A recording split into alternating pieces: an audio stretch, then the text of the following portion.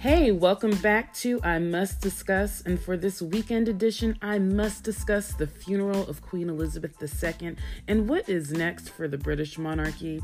I'm talking about Brett Favre, and he is caught up in some welfare scandal in Mississippi. I'm also going to be talking about the Celtics head coach being suspended and his connection to actress Nia Long. And then I'm also going to mention a few shows that I'm watching. Let's get into it. The second Elizabethan age is officially over. Queen Elizabeth II was laid to rest on Monday after a 10-day mourning period in the UK. And I think I heard a statistic that 9 out of 10 people alive today have only known her as the monarch in Britain. But that's not surprising since she was 96 and she reigned for 70 years. Now, one small detail that has emerged that I thought was interesting is that her last dog, her last Dorgie, which was a Dachshund and Corgi mix, her name was Candy. Candy died just a few days before the Queen passed away. Now, the 2 corgis that were at the funeral were given to her last year by Prince Andrew to cheer her up after another puppy he had given her had died. Candy was the last of the dogs that Queen Elizabeth actually bred herself. And so Candy was 18, and she was special to the Queen because she was bred from a Dachshund that was owned by her sister, Princess Margaret. Now I'm quoting an article from the Daily Mail. Although in dog years, Candy was in extreme old age, her death hit the Queen hard. In a highly unusual move, she decided she did not want this most loyal of companions to be buried at Balmoral. For most of her life, there has been an unwritten rule that her dogs are buried where they die, so the final resting places of her pets can be found at Windsor, Sandringham, and Balmoral. Normally, the Queen herself oversees the burials, accompanied by her head gardener. Later, a headstone engraved with the dog's name, date of birth, and death, and a suitable epitaph is put up. But on the death of Candy, she arranged for the dog's remains to be flown to London and transferred to Windsor to be buried with another long-term companion, Vulcan, who passed away in 2020. End quote. I'm talking about this because the Queen said she didn't want to leave any of her dogs behind, which is why she had stopped breeding them a few years ago. I'm not saying she didn't care for her new corgis, but I think that once Candy died, I think that did her in. So that's my 2 cents. So the Queen essentially had 2 funerals. She had one at Westminster Abbey in London and a second one at St. George's Chapel at Windsor Castle, which is in Windsor. Windsor is about a 30 or 40-minute drive west of London. It's a very cute little town. I understand that the service at Windsor included guests that the Queen knew more personally, such as former staff, and I think even Princess Diana's brother was at the Windsor service. But also, the Queen had special ties to Windsor. She and her sister lived there for 5 years during World War II when London was under attack, and I learned this on my tour. They sent the princesses there because they knew the castle would be safe because Hitler planned on living there if he had conquered London. Windsor was also her weekend home, so while she lived at Buckingham Palace during the week, she'd be in Windsor during the weekend. She spent her last years living there full-time during COVID.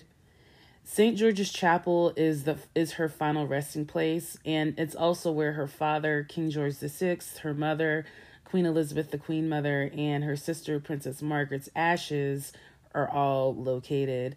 And now the Queen and Philip are in that same side chapel with the rest of her family. I toured St. George's Chapel when I went to London back in May, and you can actually see inside the memorial chapel where her family is laid to rest, but you obviously can't go in there, but you can see inside the room. Viewership of the funeral was a lot lower than a lot of pundits anticipated. Only about 27 million people tuned in globally for the service. And, that's an indication of waning interest in the monarchy. Young people, Gen Z, they are not into it. And this is going to be a challenge for King Charles III as he starts his reign. The deference the public had for his mother does not appear to be extending to him. Even before she died, the nations where the Queen was still head of state were demanding formal apologies and reparations over slavery. Let's not forget, the wealth of the monarchy came from exploiting Black people and natural resources in those countries. And all of this came to a head when both William and Kate, the new Prince and Princess of Wales, and the Queen's youngest son, Prince Edward, and his wife Sophie, they all did tours in the Caribbean ahead of the Queen's Jubilee. Famously, the Jamaican Prime Minister, Andrew Holness, he told William and Kate on camera, no preparation, during what was supposed to be a welcome ceremony, that Jamaica planned to remove the British monarch as head of state. Now, this was part of a confluence of negative press for this Caribbean tour, which included photos of Kate Middleton, who was shaking hands of Black children who were behind a fence, and a video of her physically recoiling from shaking the hand with a Black woman who wasn't just some random person, but she was actually Jamaica's Minister of Culture. You can go on YouTube and find the video of her not shrieking, but physically pulling herself back from shaking this woman's hand. So both William and Kate were also criticized for a tone-deaf parade where they were riding on a Range Rover surrounded by people of color and who were service people who recently finished a Caribbean Military Academy's official training program. Now, this was the same vehicle that the Queen and Prince Philip used back in 1953 when they toured the country. The visuals just did not look good. It was definitely giving, imperialism. Not only that, but there are rumblings in Scotland about leaving the UK. And word on the royal streets is that King Charles is most fearful about that. He does not want the UK breaking up on his watch. Back in July, the BBC ran a report saying that Nicola Sturgeon, she's the first minister of Scotland, kind of like a prime minister. She wants to hold another referendum on the matter of Scottish independence next year in October 2023. They tried this back in 2014, and they didn't get enough votes to pass it. Right now, the UK Supreme Court is deciding whether or not Sturgeon can put this referendum out there for the Scottish people to vote on. I wouldn't be surprised if it gets shot down, especially in wake of the Queen's passing. We shall see. With Liz gone, we're left with Charles, who has his own baggage. Many people in the U.S. are still Team Diana and not feeling Queen Camilla at all. And let's face it, Charles is already 73, so his reign is not going to be very long. My best guess is 15 years max, which then brings us to William and Kate, who are not exactly bastions of charisma. I mean, when you compare them to Harry and Meghan in terms of popularity, I'll just put it to you this way. Their Oprah interview had higher ratings than the Queen's funeral. Because the constitutional monarchy in Britain is mostly toothless, its survival really depends on public appeal. And if you're boring and expensive, it's possible that younger generations are not going to buy into having a monarchy. Does it belong in our present day? That's a question for the British public to decide. We shall see.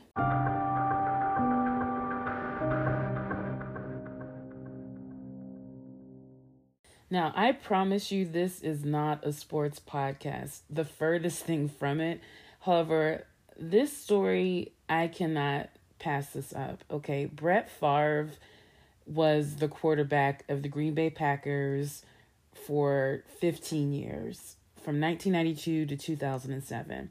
He retired and unretired a few times before he finally called it quits in 2010 when he was with the Minnesota Vikings. Anyway, Brett Favre is originally from Mississippi. He was born in Mississippi. He went to high school there. He went to college at the University of Southern Mississippi. So he is a Mississippi boy through and through. This week, it came out that Brett is allegedly wrapped up in a welfare scandal with the state of Mississippi. So the New York Times is reporting that Brett Favre is being sued. He's being sued by the state of Mississippi for his alleged involvement in the misuse of welfare money. So it's like, what? Like, what does an NFL star doing with like welfare money? Like, how does this even make sense?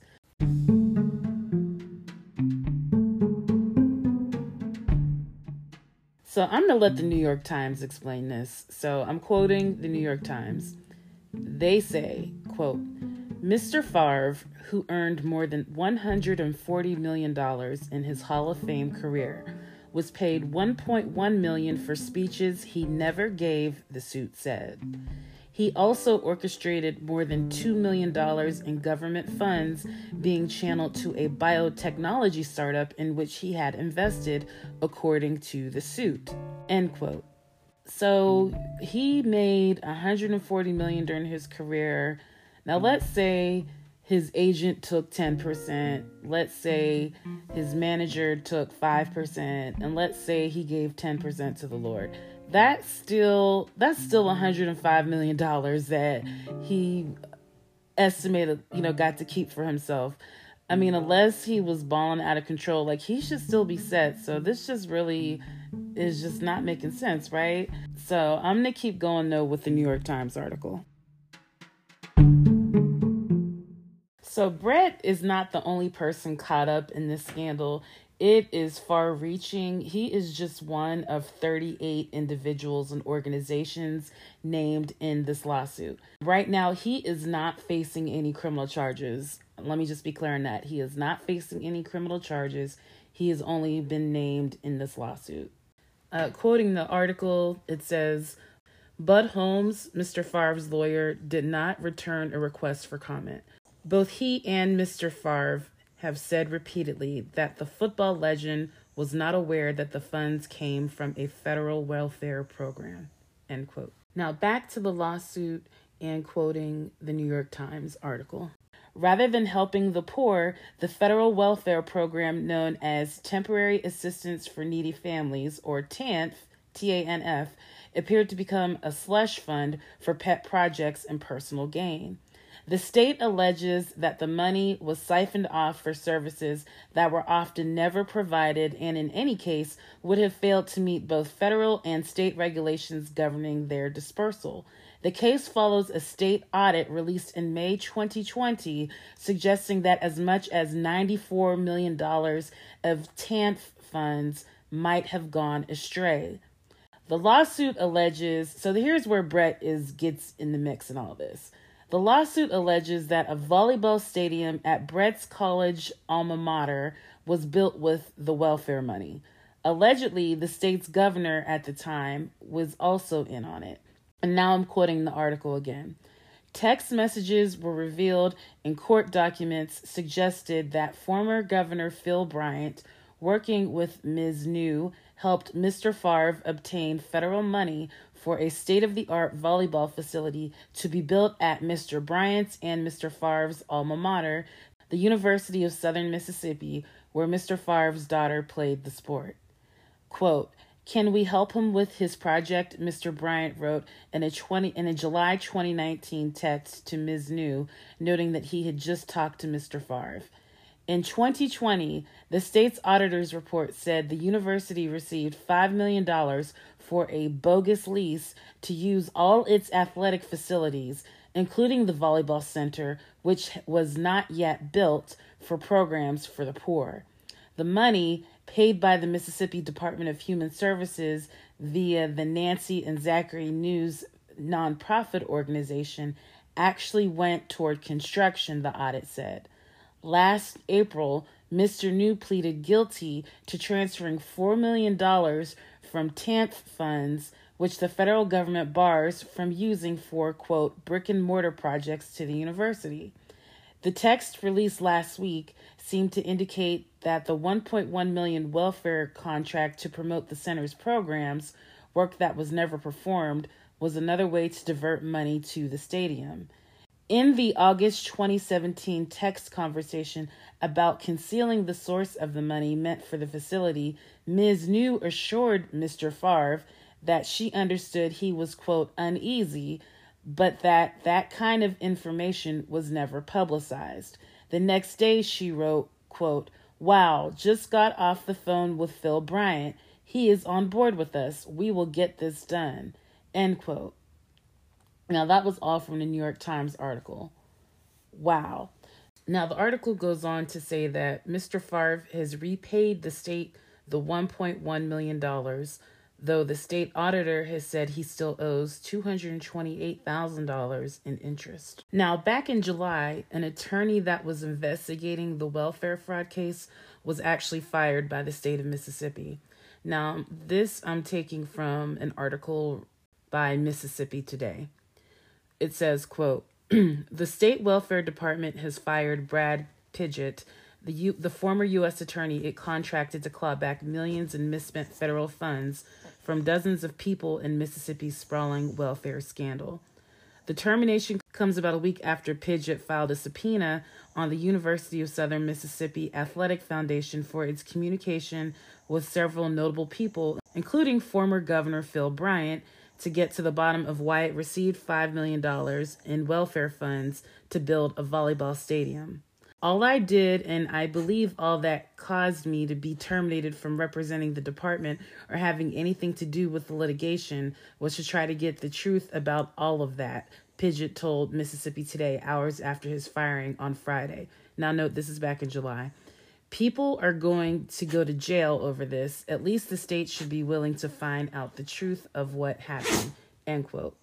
So this story isn't going anywhere anytime soon. I'm bringing light to this story because all too often, poor people in this country are punished for being poor and put under ridiculous requirements to prove that they need help. I think the average welfare payment in the United States is less than $500 a month. Yet you have public servants who are literally fleecing the system and helping out their rich friends. What's worse is that Mississippi is one of the poorest states. So you know there are many families that could have used that money, who could have maybe kept a roof over their head or put their kids to bed, hungry, had these people not been thieving, allegedly. When people are accusing others of things, I'm now even more convinced it's projection. People who cheat are always accusing their partner of cheating, and so it is with thievery. Thieves believe people are stealing from them. And while I'm here, I'm going to call out that the stereotypical welfare queen is not the culprit in this case. And that's all I have to say about that.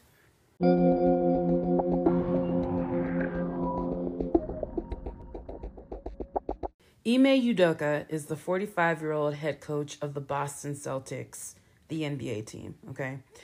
He has been suspended for an entire season after he allegedly had a consensual affair with a member of the Celtics staff.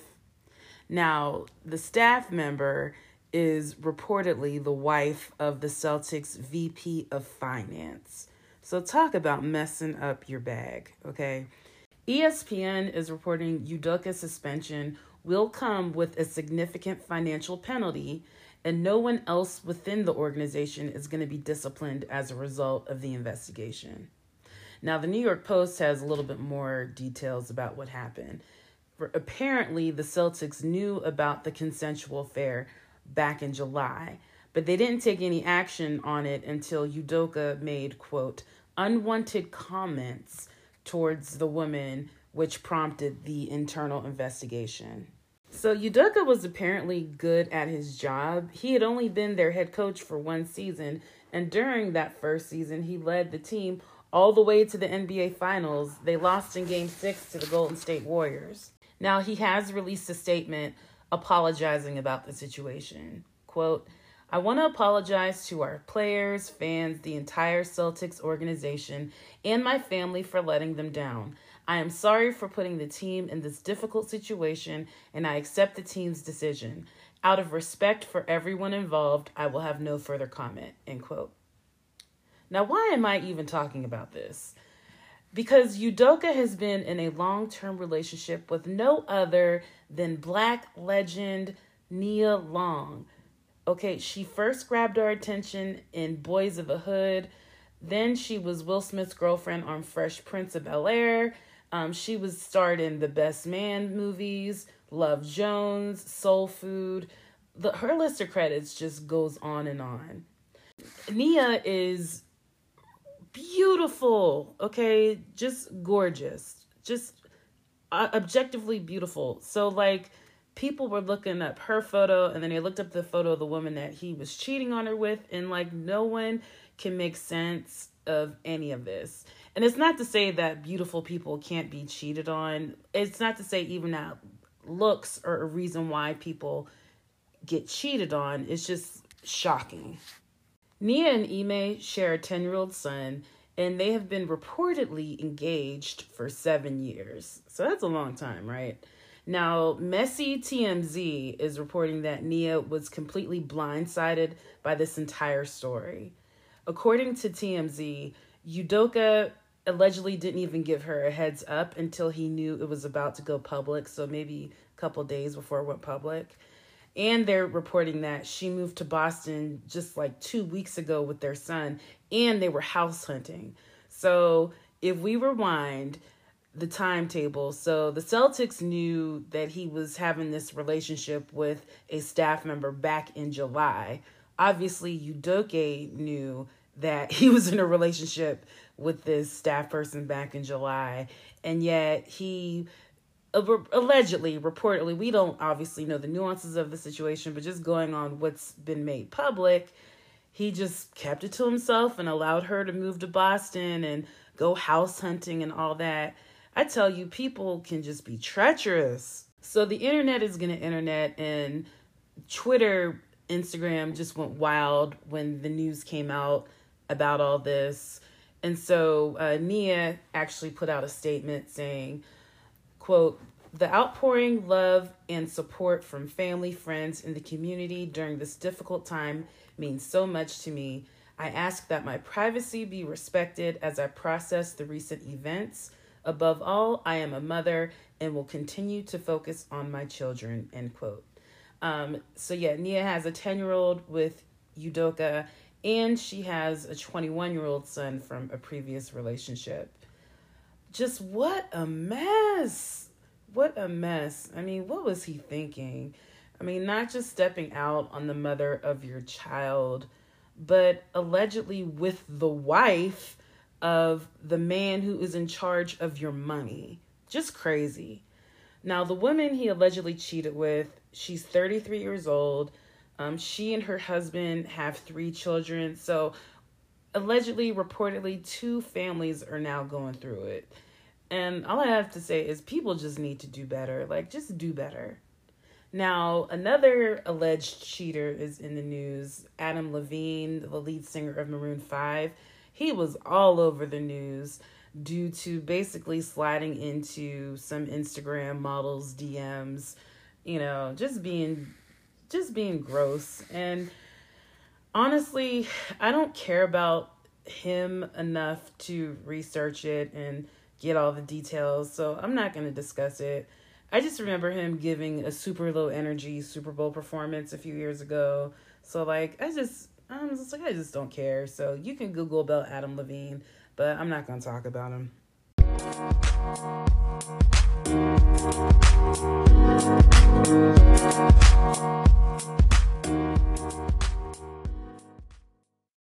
I want to share that one of my favorite shows is back for a new season. I am talking about the Great British Bake Off. I think it started up again last week. But yes, this year's opening skit is a lot less cringy than last year's Achy Breaky Heart cover. I don't want to spoil it, but I do want to say that Prue appears as Chewbacca. So that's all I'm going to give you. So I'm really excited about Great British Bake Off. Love it, love it, love it. Next, another new show that's getting some chatter is called Dahmer, and it's the latest limited series from Ryan Murphy. It's about the serial killer Jeffrey Dahmer. Over a decade, he killed 17 boys and young men. Now, what's different about this series is that it is told from the victim's point of view. The show does have an 8.5 out of 10 rating on IMDb, so if you're into true crime, I'd say that's a pretty good score. So if you're into that kind of stuff, you might want to check that out. When I was younger, I used to be really into the true crime stuff, but now that I'm older, I'm kind of not. I'm on the fence if I'm going to actually watch it, but want to let you know that is available because it has gotten good reviews. And then lastly, This Sunday is episode 6 of House of the Dragon. I am really enjoying this series. If you don't already know, I do recaps of the episodes that I release each Tuesday, so you can join me then.